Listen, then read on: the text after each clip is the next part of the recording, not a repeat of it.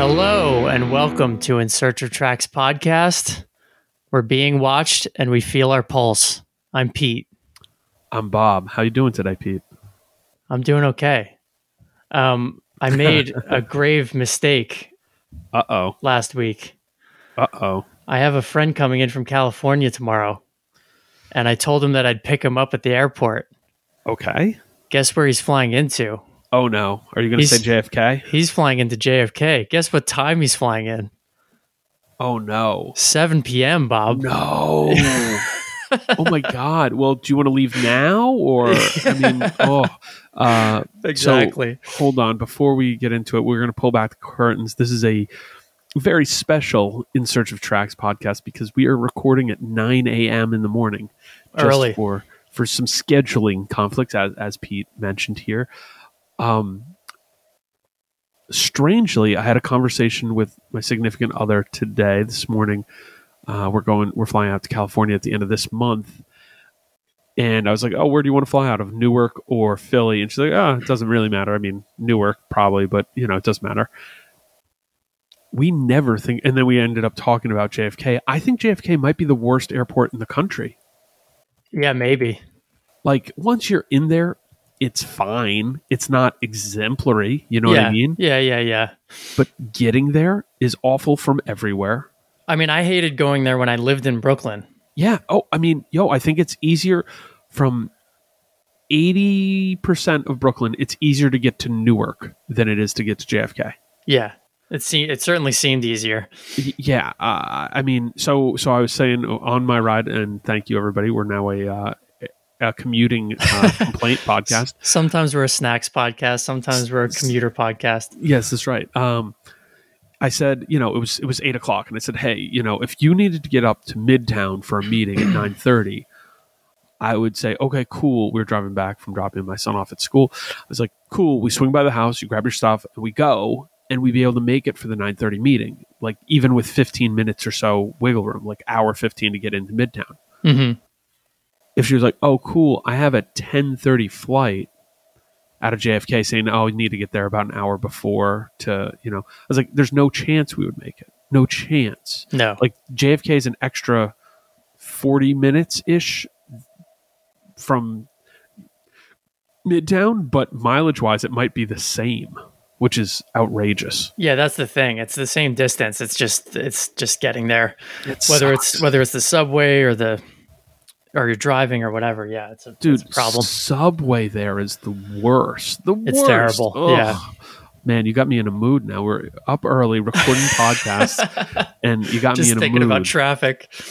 Well, I was, how you doing is answered. When are you going to leave? And how are you going to try to, the other part is there's no, cool spot near JFK to go get food after. There's nothing. Yeah. You have to immediately get back into the sauce. Yeah. When are you going to leave to go pick them up? I'm trying to think through that. Part of me wants to just have him wait a little bit. Maybe I'll leave at 7 just to let the traffic die a little bit as much as I can. I think leaving at 5 or 6 just seems. I mean, I'll get there. I'll get there at the same time. What's the difference at that point? I think if you left your house somewhere in the 6:30, 6:45 range is the earliest I would leave. Yeah, because then you're not. You know what I mean? You're hitting stuff at a significantly later time. At least it's midweek. And chances are he's got to get his bags. He's got to do all that stuff you do in the airport. So he'll be fine. Yeah, he can take in some of the culture of New York at JFK. It's great. Exactly. Before we get into it, everybody, we got a really interesting record today. Follow us on social media at TracksPod.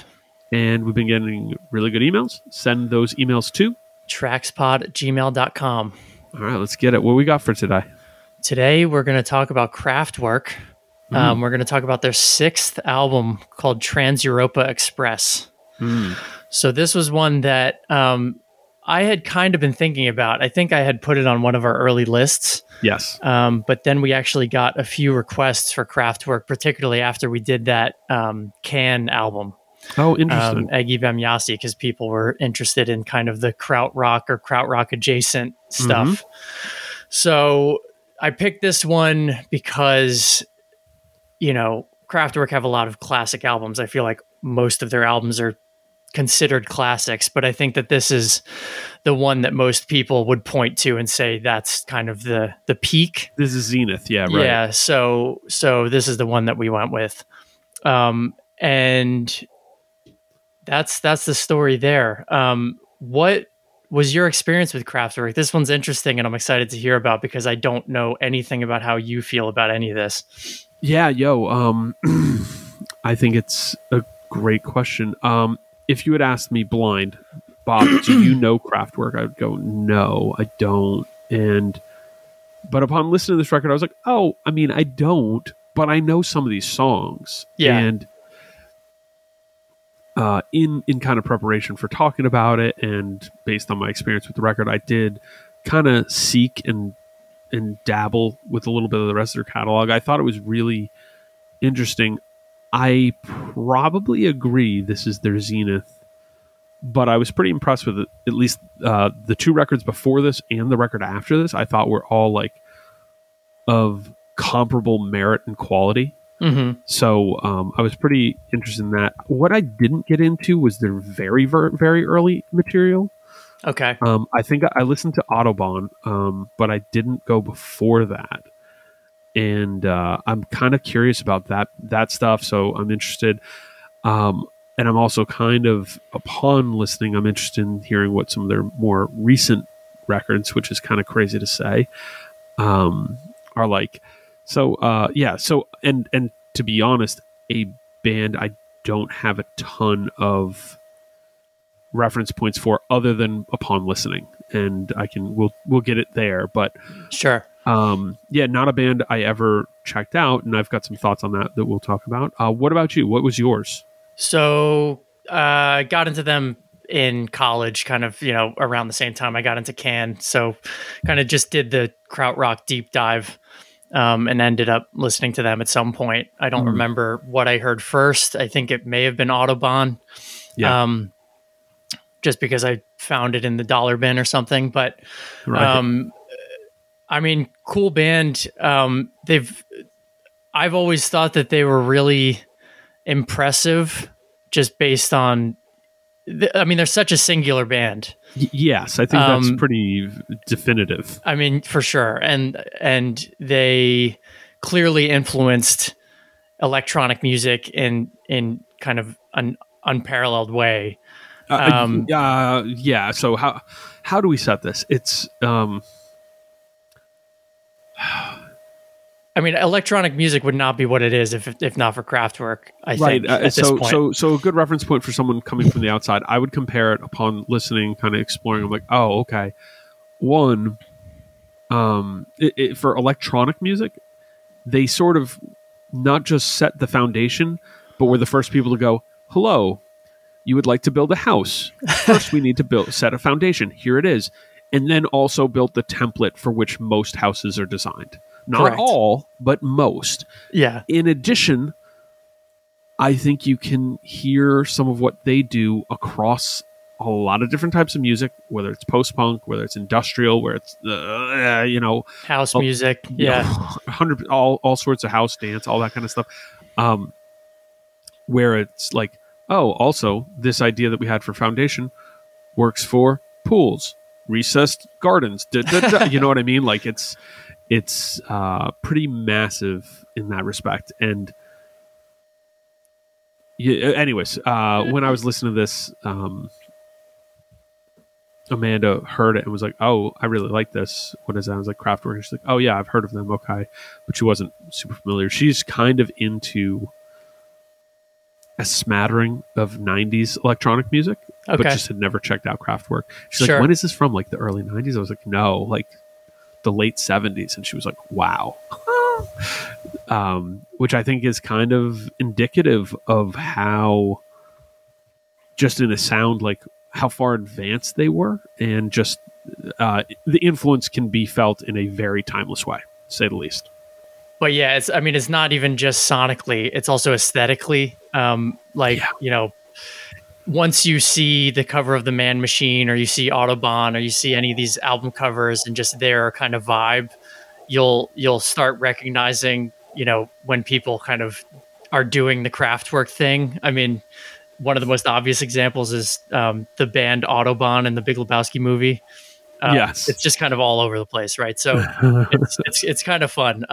Definitely a singular band. I will say, you were talking about not checking out their early stuff. Yeah, the first 3 albums, I haven't listened to the third, which is called Ralph and Florian, in a long time, so I don't exactly remember that one. But the first 2 are definitely more along the lines of like Can-esque krautrock, where it's it's actual instruments. It's not all synthesizer at that point. It's drums, guitars, synthesizers, all that stuff, but it's more rock and roll, I guess, in its foundation. Yeah. Still with some of those weird, noisy kind of funk elements there, but it wasn't until I think Autobahn that they really kind of found their aesthetic and their sound. So yeah, and listening to what's Radioactivities right after that, I thought that was really good, and I liked both Autobahn and Radioactivity a pretty good amount also upon listening. Yeah. So that's that. I mean, in the krautrock thing, I will say, like, there were 2 kind of roads that I'm aware of. There was kind of the Can, like, instrumental funky vibe, and then there was the electronic vibe, which was like Kraftwerk, Tangerine Dream, bands like that. So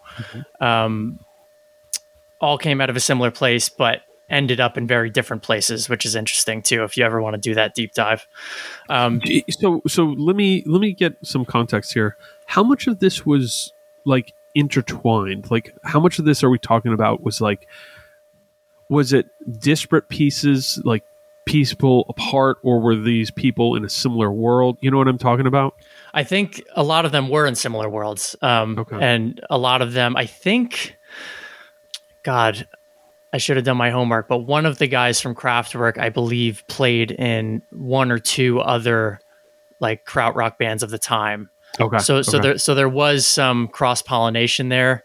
And I think people were being influenced by, their peers in a really serious way, kind of all pushing boundaries together. So that was cool. I know that this record in particular, although this is outside of krautrock, but I know this was one of David Bowie's favorite albums at the time. He was playing it regularly, apparently. Apparently he would play it before his shows, I believe. Which is low key kind of a big deal. At the time, what I mean? Definitely a big deal. Yeah, for sure. So, well, I mean, to China just chime on my listening experience here, which I think we should do a little more holistic, because there's, well, whatever. I think that when listening to this record, we're going to go track by track, but it is a whole composition, yeah. You could put a Kraftwerk song in a mix, and I actually think it'd be kind of cool in a different way, in a different sense, thinking about, like, what would my younger self think of this, Mm-hmm. And I'll get back to that. But when I was doing this on kind of first glance on Virgin Ear Listen, the only, like, potential reference points, I could touch on some elements of Bowie in the music. You know what I mean? Just a little bit in some of the weird kind of eccentric stuff, in terms of what they, you know what I mean? Like the, what's the song? Showroom Dummies. Mm-hmm. There's a little bit, where's the other one that I thought was really kind of, there's one that gets kind of spacey in this way that Hall I'm like, of Mirrors, maybe? Hall of Mirrors. There we go. Thank you very much. Yes, spacey and quiet. There's a little bit of that. That's the one I meant, not Showroom Dummies so much. But they really are pulling in a very different way from guitar music. Like, I can't say, like, there's certain sonic hints, but it's not the same kind of reference point, and maybe you can give anything else. Is there anything you'd say, oh, yeah, you know what? In Kraftwerk, I hear blank. other than bands that I go, oh yeah, like I can hear tons of post-punk, I can hear tons of new wave, I can hear tons of, moving forward electronic stuff. Into like video game soundtrack stuff I hear. Right, yeah. But like, what do you hear that came before them in their sound? That's a big question mark for me. I mean, a lot of this stuff, it feels to me like you can hear a lot of this in other krautrock bands of the time. Tangerine Dream, for example, but Kraftwerk, I don't know. It felt like something entirely brand new in a way. Like, I know that the Stooges were one of their biggest influences, but I do not hear any Stooges here. No. So I don't know. So in this music, repetition's really big. And I think, and that's true in a lot of electronic music. I think that's true in krautrock that I've experienced as well. Would you say that's for sure? Fair? Yeah, absolutely. And you get that in rock music. And when I think of the Stooges, simple repetition in guitar music is kind of big. And what you start to see in various big room stuff, even of the time of the 70s, is they were moving away from the repetitions. Were the music was not. I'm wrong mouthing here. The music wasn't defined by the repetitions, but what they were doing in those repetitions. So they reduced the repetitions and reduced that rhythm, and so it was sort of simplifying it down so it was easier to follow, and your expectation is for the listener to just follow easily. Mm-hmm. Whereas when you increase the repetition, and especially with a simple repetition, like a simplicity in that repetition, you're finding something there, like in that motion, so it's A, B, C, A, B, C, A, B, C, A, B, C, A, B, C, A, B, C. You eventually find something in that, as opposed to D, E, F, D, E, F, D, E, F, G, D, E, F, you know what I mean? So It's like, so that's one thing that, if somebody wanted to say that you could pull that from any simple rock. And could I see someone who appreciates Kraftwerk appreciating simple repetition? Yeah, that's what post-punk is too. That's true. It's just these kind of simple, but aggressive repetitions, if we can. No, that totally makes sense. I agree with you. I think I'm thinking about your question now too. The only thing that I can point to is maybe Brian Eno. I would see that. I mean, a lot of the synthesizers and sounds, but also just that, I forget the term that he used for it, but the idea of creating a sound musically that mirrors a sound that you'll hear in nature, for example, right? Mm-hmm. So like just the way that the song Trans Europe Express sounds like a train going down the tracks.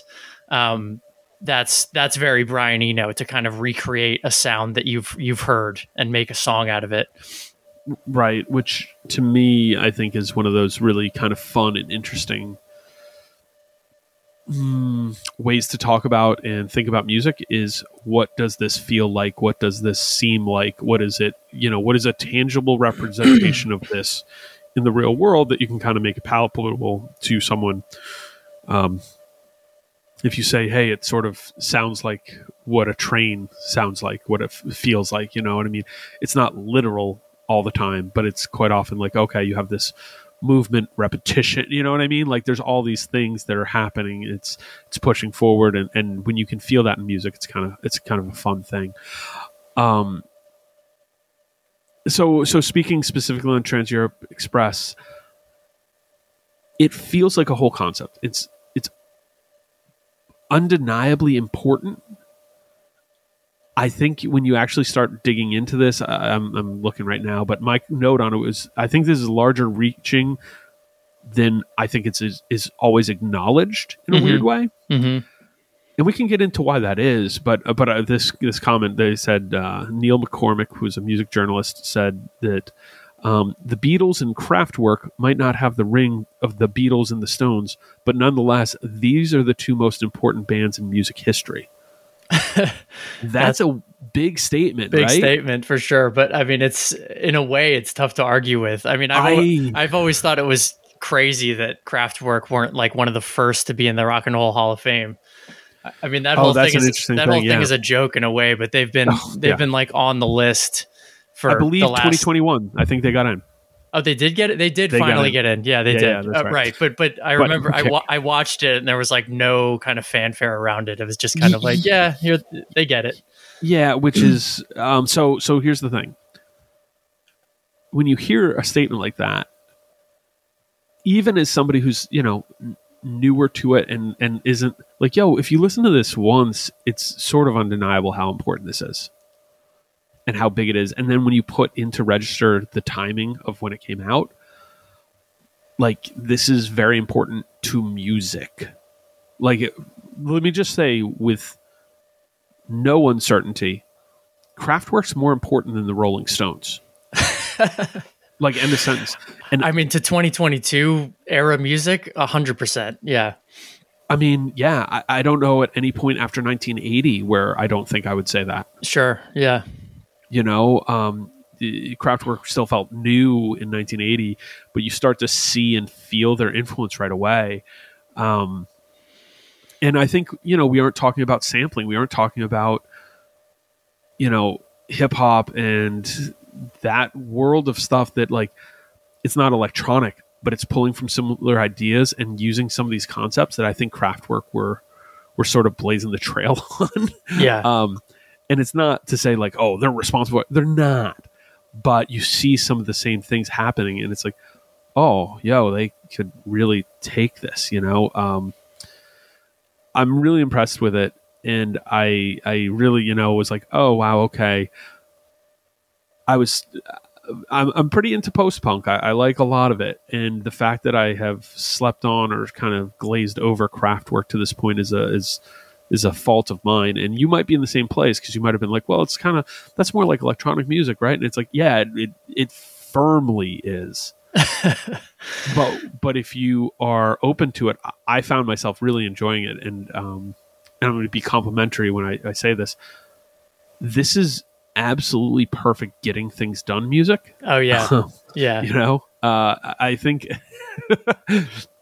if you're someone who's just looking to throw a record on and bop in your room, you might be able to do that to a Kraftwerk track or two. But like, really, if you're working on a paper or you're in a cubicle or you're cooking in the kitchen or you're doing cleanup, like, this is a good, like, all right, I got to get it moving record. I think that's important. I'll say that. I'll second that it's great getting things done music. It's also great driving music. Yeah, I think that too, actually. So here's my question, Pete. I have a few before we go track by track, because, again, as I said, I think this is more of a holistic listening experience. Do you think... Well, let me start with the easier version of this. Who is this record not for? Who is this record not for? This record who is not going to be easy on this record? Who is this not going to, like, oh, let me give this a shot? I mean, what Kraftwerk were doing at the time was so far ahead of its time that it sounded contemporary for a long time, a longer time than most bands sound contemporary. Mm-hmm. That being said, I feel like at this point, this music is for, like, it's kind of like record store music in the way that it's for people doing the deep dives and interested in kind of the history of music and where certain sounds came from and certain feels came from. I don't know that there are young kids getting into Kraftwerk, although if they end up going down certain rabbit holes, I could certainly see them finding this band. But your question was, who is it not for? So I guess it's not for, I don't know. God, it's so hard because in a way, I feel like it's for everybody in the way that it's impacted music today. Yeah, I'm that might be a tough question. The way the initial, who is this for? Who is this not for? Yeah. If you are really, really strictly like a guitar folk person, this might be tough for you at first. But as I said, like, You hear the stuff we talk about. You hear my familiarity with different things. I'm not purely guitar music dude, but like, come on, like a lot. This was really cool to me. But if you're more like, hey, I'm here for mostly metal or big guitar, this might not be for you. Sure. You need, if you are looking to put this on and intently listen, be ready for that as a listening experience, because it's not for someone who has a short attention span either. Yeah, and I think that's the primary thing. It's not for people who don't have the attention span for it, because it really it insists that you, even if you're not like sitting there giving it the 100% attention, and for example you're getting shit done or driving, you still kind of have to. It requires that you get in the vibe of it, and pay attention in a certain respect, just because the repetition of it, I think, demands it in a way. I think that's exactly right. I think it demands it. And that leads me to my next question for you, which was, and this maybe is better saved for the track by track, but the opener. It is not an ease-in opener, in my opinion. I think it's a really pleasant and nice song. I really enjoy it. Mm-hmm. It's 9 minutes and 40 seconds long. Longest song on the record. Longest song on the record, although the B-side is more or less a suite, I guess. Yes, it is. Right? Well, and I think there's the B-side. Do we consider that a song in and of itself? I'm not sure. So they separate it into songs, but I love the B-side. I think it's excellent. And if you're, listening as we did, the B-side starts at Trans Europe Express, through Metal on Metal, through Abzug, through Franz Schubert, and closing with Endless Endless, which tracks out at 19 minutes. But there's movements in the suite, right? So if you look at that, Europe Endless is sort of its own song, as is Hall of Mirrors and as is Showroom Dummies. Is Europe Endless the deep end? It now that you're saying it feels like the deep end. Although, actually, you know what? I think Hall of Mirrors is more of a deep end. It might be. So I'm going to say this. I think this is a in for a penny, in for a pound situation where it's better to do Europe Endless. Like, I think you have to drop in with this. Like, you have to. I mean, thematically, it makes sense to the album. Yes. In that respect. And I think you have to, for a first-time listener or somebody listening early, be ready. This is not like you kind of, you're getting what this is in that song, which is, it's repetition. There's a lot of different stuff happening. It's actually pretty bright as a track, but here you are. This is what you're getting in this music. It's not all you're getting, but this is a good sampling, and I'm not going to say it's an in or out moment, but it is.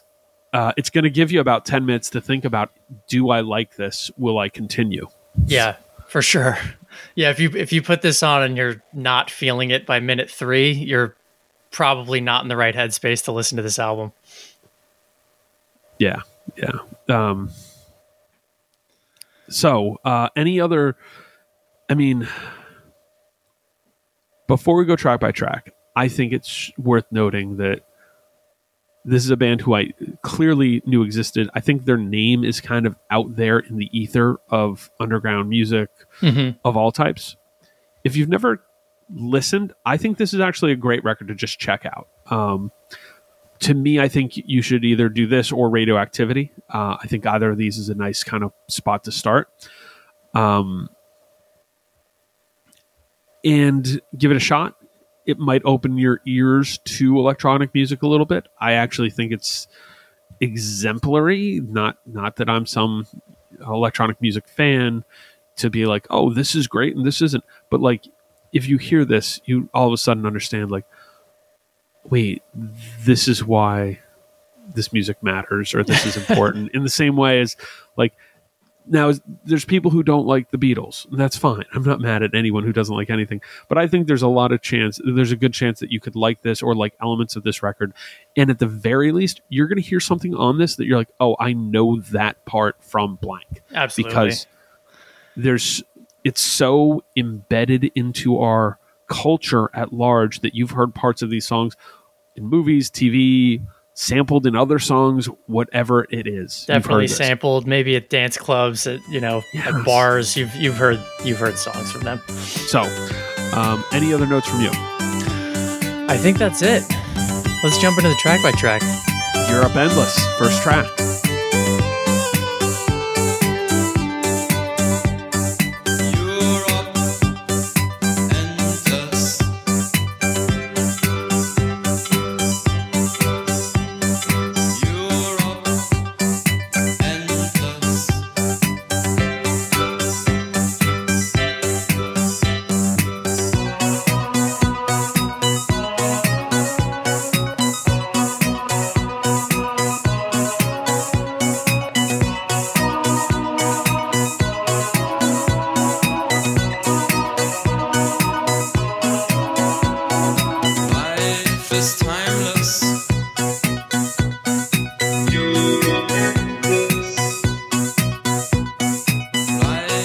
Endless. So, I mean, like you said, more or less the deep end. But you can tell, it's minimalist, it's rhythmic, it's textured.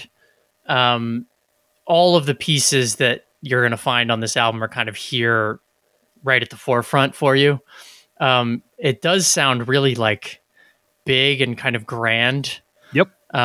Which I think goes along with the song title and kind of the idea of this train that connects all of the European countries together. It kind of feels like the future in a way. At this point, listening to it, the sounds of it sound a little bit dated. But at the time, it certainly sounded very futuristic. And in a way, like nostalgically, it still kind of does, if that makes sense. But I mean, I think it's a great song. I'm with you in that a 9-minute opener is tough, but I think that they're not looking to make it easy on anyone. No, I think it's appropriate. I think it's so the song is inviting in a way because it's warm, it's bright, it is a big opener, and I don't think you ease into the pool on this. I think you dive in. This is it. I think it's a really good song, and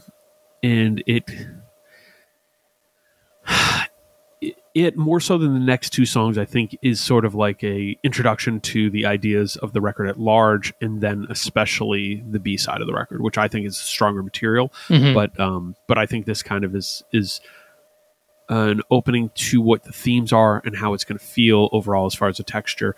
Even though once you get to that B side, it's a much darker feel than this one. Sure. Hall of Mirrors. Hall of Mirrors. So, funny thing, the first time I ever heard this song, it was actually a cover. Oh, interesting. Pete Kember, who was a member of the band Spacemen 3, his band after Spacemen 3 called Spectrum, I saw them and he played this. And I was like, man, that is a great song. And then I went looking for it on his albums and couldn't find it. And then realized, oh yeah, it's a Kraftwerk song. And then I got this record. So I've always really liked this song. Although listening to it on this go round, I felt like it was a weird second song. Mm-hmm. It just it changes the energy really dramatically. So I love the song. It's really moody. The lyrics seem a little bit more personal than I think is typical for Kraftwerk, but particularly for this album too. It's definitely not background music. No, but it has this really atmospheric feel to it where it could be at times. I hear a lot of Joy Division in this song, actually. Very much. And maybe like post OK Computer Radiohead or something. So all in all, great song. I think the only thing that stuck out to me on this listen was just the placement of it. But that being said, I don't know where else I would place it, frankly. No, I really like the song. very, very post-punk feel. It's like, oh yeah, okay, I get you. I see where you're going with this. I don't know. I guess you could have. The only place I would have put this is you could have put a song in between Europe Endless and this song. Mm-hmm. But I wouldn't put Showroom Dummies in between the two. No. I thought that this was the best kind of lyrical vocal track here. The Hall of Mirrors, the repetition of it. It's this weird kind of so a lot of music is introspective and questioning of self, et cetera, et cetera. This song kind of strikes me in a weird way as having this very modern feel of the self-reflection of growing celebrity identity culture. Mm-hmm. Because that's just this idea of, stars and what have you, doesn't exist totally in a pre-interconnected, pre-digital world, it's still kind of pre-digital, but not, digital in the way we speak, but TV exists, radio exists, things like that exist. And then I think about what that was like in mid-70s Germany, and how, it's a really weird thing. No, I actually really liked the song. Thought it was a really strong one. Really post-punk. This is the song, if you were going to take a song off here for a mixtape, maybe it's this one. Yeah, might be. Yeah. Next track, Showroom Dummies. Showroom Dummies. So this one, whereas Hall of Mirrors felt more post-punk, this feels more new wave.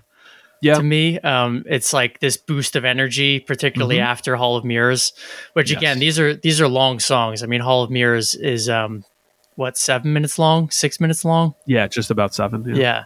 So more new wave feel. It's upbeat. There's a boost of energy.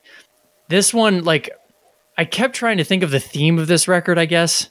And it's Trans Europe Express was like an actual train that connected all of Europe. Yeah.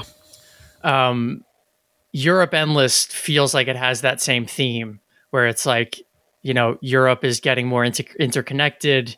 It's becoming this kind of global feel rather than this isolated kind of country to country feel.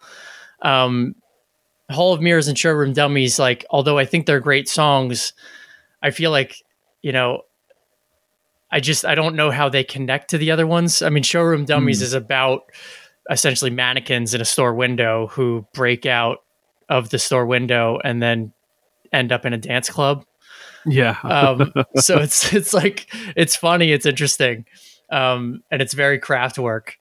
I guess I was trying to think of how it connects to the larger theme of it, but maybe that doesn't matter. Well, I mean, to me, I think about it and I think about post-war Europe, and I think about that prior to World War II, Europe was a larger place, and I don't say it's obviously was the same size, but it was a more separated place, and post World War II, it did become more interconnected, almost both out of necessity and kind of culturally.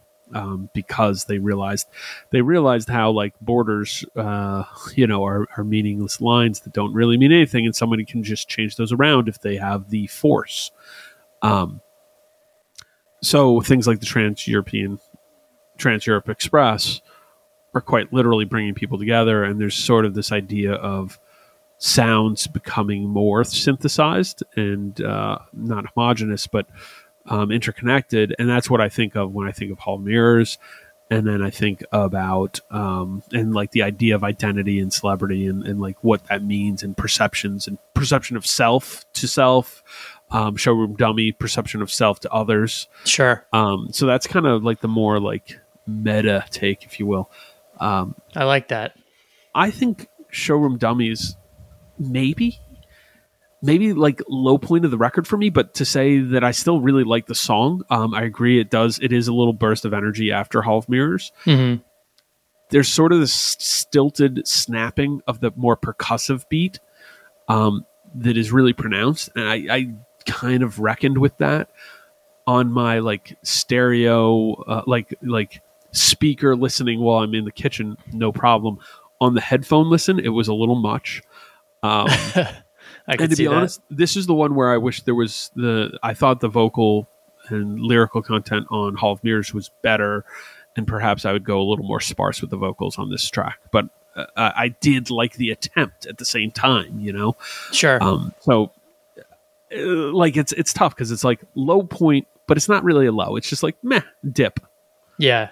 I feel you. I mean, I would add one note too, that apparently this was the first song they ever did in French, which I like. Yeah, I believe. I mean, the version I was listening to was the English version, I guess, but there are German versions of all of their songs, and I think, yeah, wow. I mean, and apparently this was the first one they did. This first song they did in French. I don't think they did the whole album, but from what I read, there was this really conscious attempt by them around this time to not be perceived as much of a German band.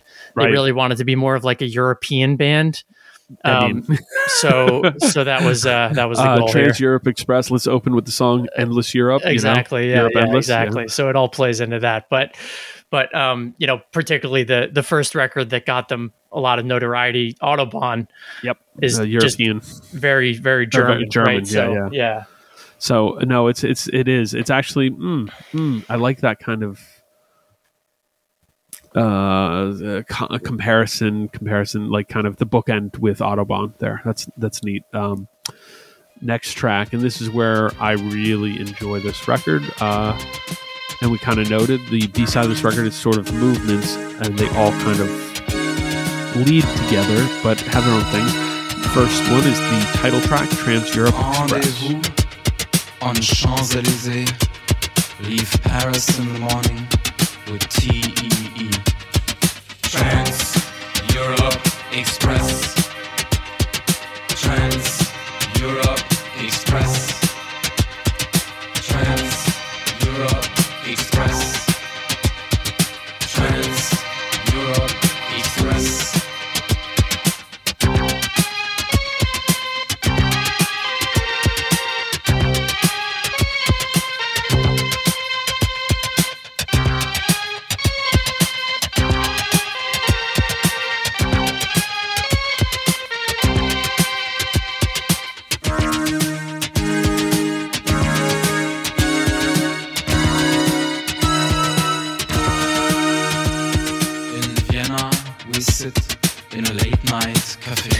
Yeah, I mean, I'm gonna have a hard time breaking out the movements because some of them. Let's do this. All right, I'll go through mine and we can talk about it largely. Trans Europe Express. Kick it off. Stark, kind of clean. Oddly, the intro reminds me very much of Final Fantasy VII, which I'm like, the soundtrack for that, which is very notable in that world. The OST style video game stuff. I think it's a reference almost certainly because it's this kind of clanging, grinding sound to start, but opens up sort of I think kind of a darker feel to this, but it's still moving. I think as you get into metal on metal, I love that bleed out. I think it's like this. You feel you're like, oh, okay, this is this smooth, continuous thought, and and you're literally just moving from one segment to the next to the next. Abzug, I think, is the hit. Like if you've heard something from this record, there's a good chance you've heard this piece of it. No question. It's the one I'm the most familiar with in terms of like initial hear. I really like how strained the sound is on this segment. And then Franz Schubert, it's light. It's kind of the airiest part of this block, but it's summation. It's kind of like as you walk out of the woods into a field. You're still walking. You're still on the journey, but you've moved into a new piece. So, absolutely. I'm with all of that. Okay, give me some more thoughts on the sound, because this one, I referenced Brian Eno before. Overall, I think this has the most Eno feel, just in that it's kind of creating these sounds that they've heard in actuality. So like the kind of primary beat of the song is and it sounds like you're on a train, right? So I think that's obviously very intentional. That being said, yeah, I was listening back, I was surprised at how cold it feels, because Europe Endless feels so kind of bright and, kind of like looking towards the future and feeling optimistic about it. Yep. Trans-Europe Express, like stark. Yeah, it's stark. It's kind of cold. Although it does feel like that bum, bum, bum, bum, bum. Like it's so big though. So even though it's stark, it's really like grand, There's parts of me that I think there's certainly reference to sort of the more grand, like these orchestral, triumphant sounds of the early 20th century, like 19, like European stuff, like the stuff for that you played in March, you know what I mean? And I think you get echoes of that throughout what Kraftwerk is doing, but especially in these segments. And it's like, we've moved so far in popular culture and music from that. These guys are clearly schooled in classical, or like, and it's not totally, but classical and neoclassical stuff and orchestral arrangements. And I fear losing some of that is going to leave us wanting for these things that were like, oh my God, that's so cool. Where did they get that? And if we just Xerox it, we're losing something. I agree completely.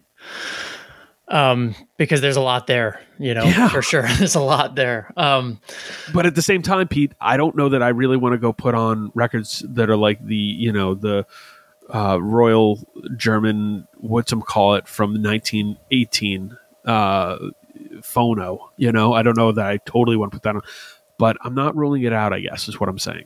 Yeah. No, I'm with you. I mean, the pieces, you explaining them, I'm with you on the explanation there. Yeah. I think that, Metal on Metal is kind of just the more kind of reduced, like, let's cut everything out and just focus on this one piece of it. Mm-hmm.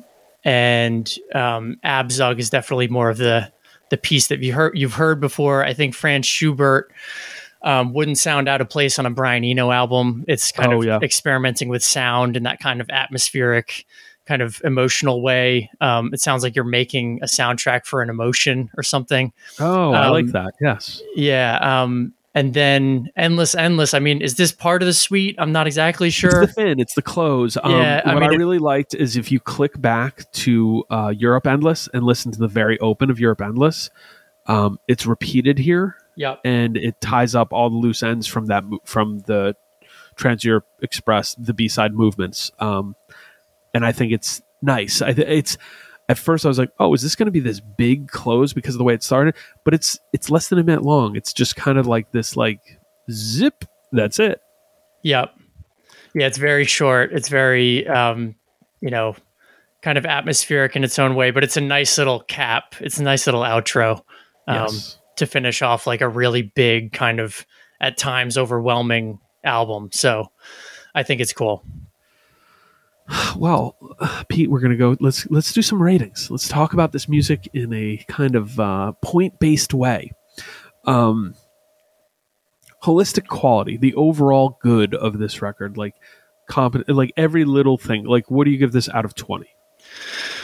Holistically, I'm going to give this a 17. I was at the exact same number. Wow, 17. Now, how about? Yeah, go ahead. Sorry. I mean, I think that aesthetically, sonically, in terms of its influence, like holistically, it's all there. I hesitated not to give it a 20 in certain ways. Yeah, but I had little things I was like, okay, but lack of full familiarity with the genre and of Kraftwerk kept me from really outstanding on some of these things. So I'll note that there. Highs, like the best parts of this record, which, as noted, this is sort of a hard one to do because it's more this whole composition. I'll tell you, I gave it a 5 out of 10. Okay. Because as I said, Abzug is kind of like, oh, this is the hit. But I would feel weird or uncomfortable making that like, oh, you have to hear this track. The same thing for Hall of Mirrors. It's a great song, but I think really it's like, no, if you just want to hear one thing from Kraftwerk, you have to put on these 4 songs. It's about 20 minutes. Sure.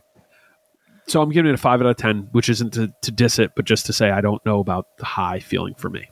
Interesting. See, I think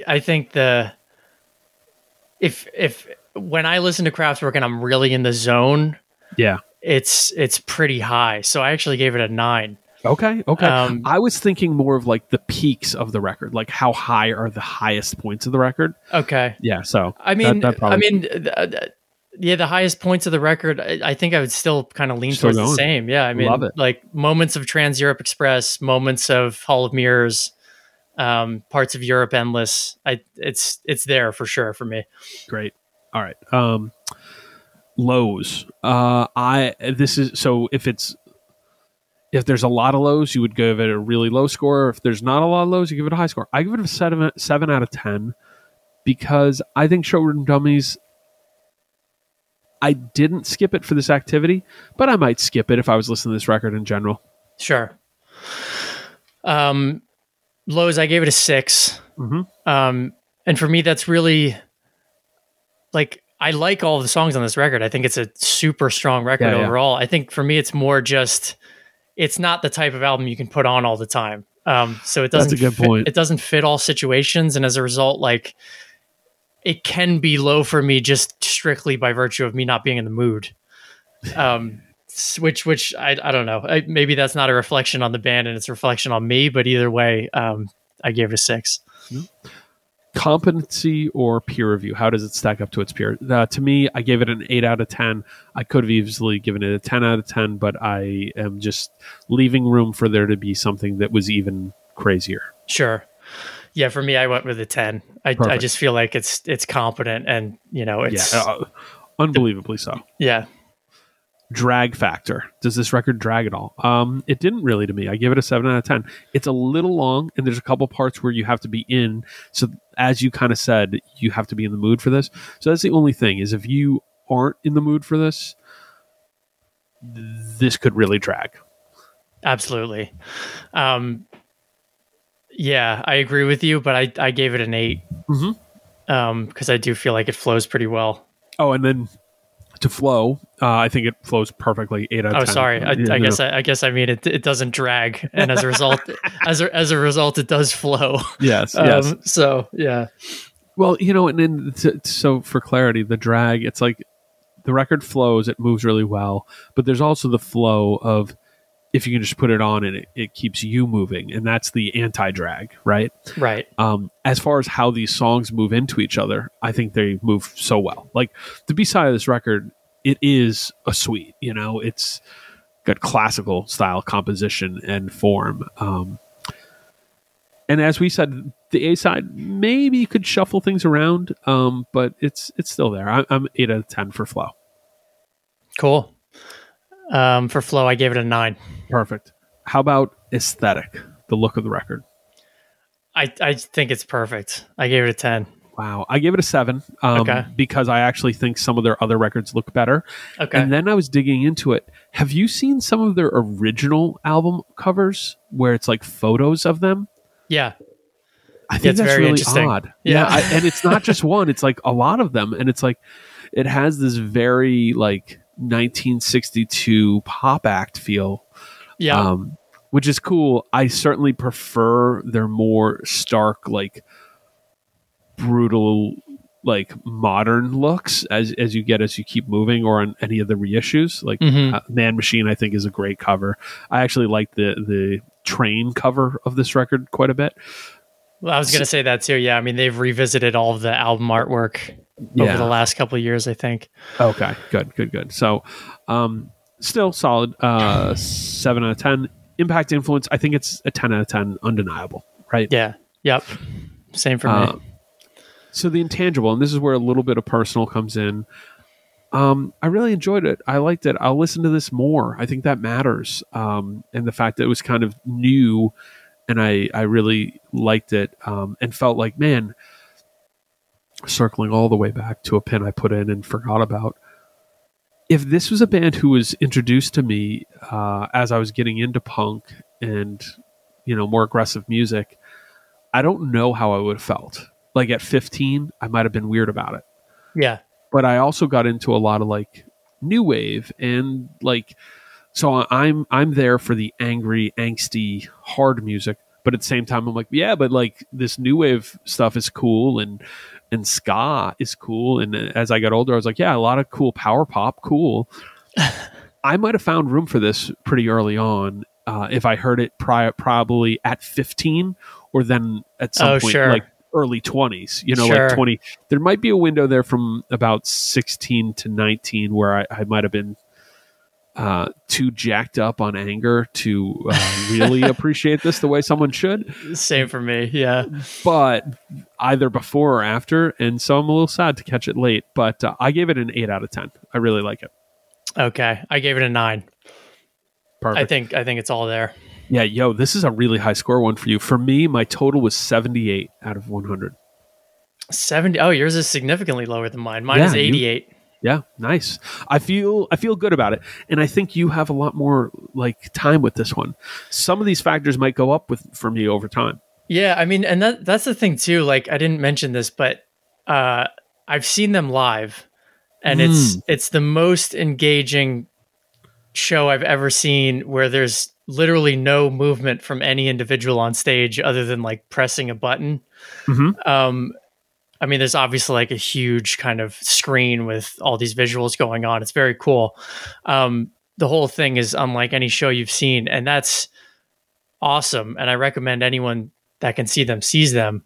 That being said, like it feels like an event band for me. Like if I put Kraftwerk on, it's kind of an event. I want to sit with it and really be there for it. Mm-hmm. Because man, if I am not in the mood, I am just like so not there for it.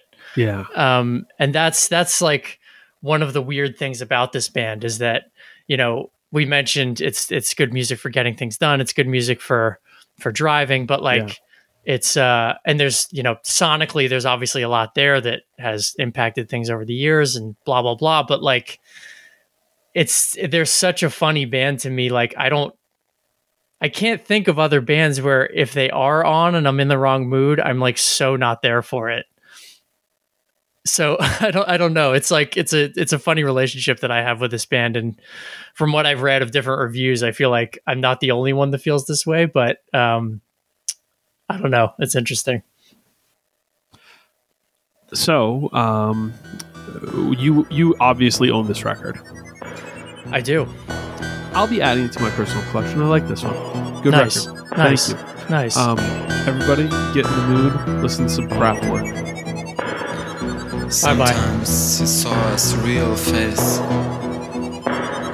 and sometimes a stranger at his place.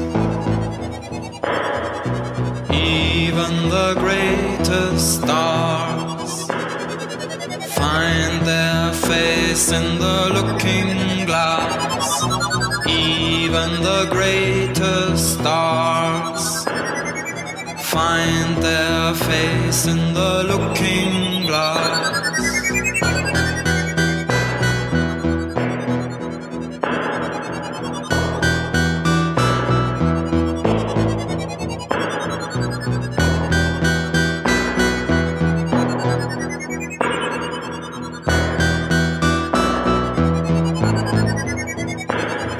He fell in love with the image of himself,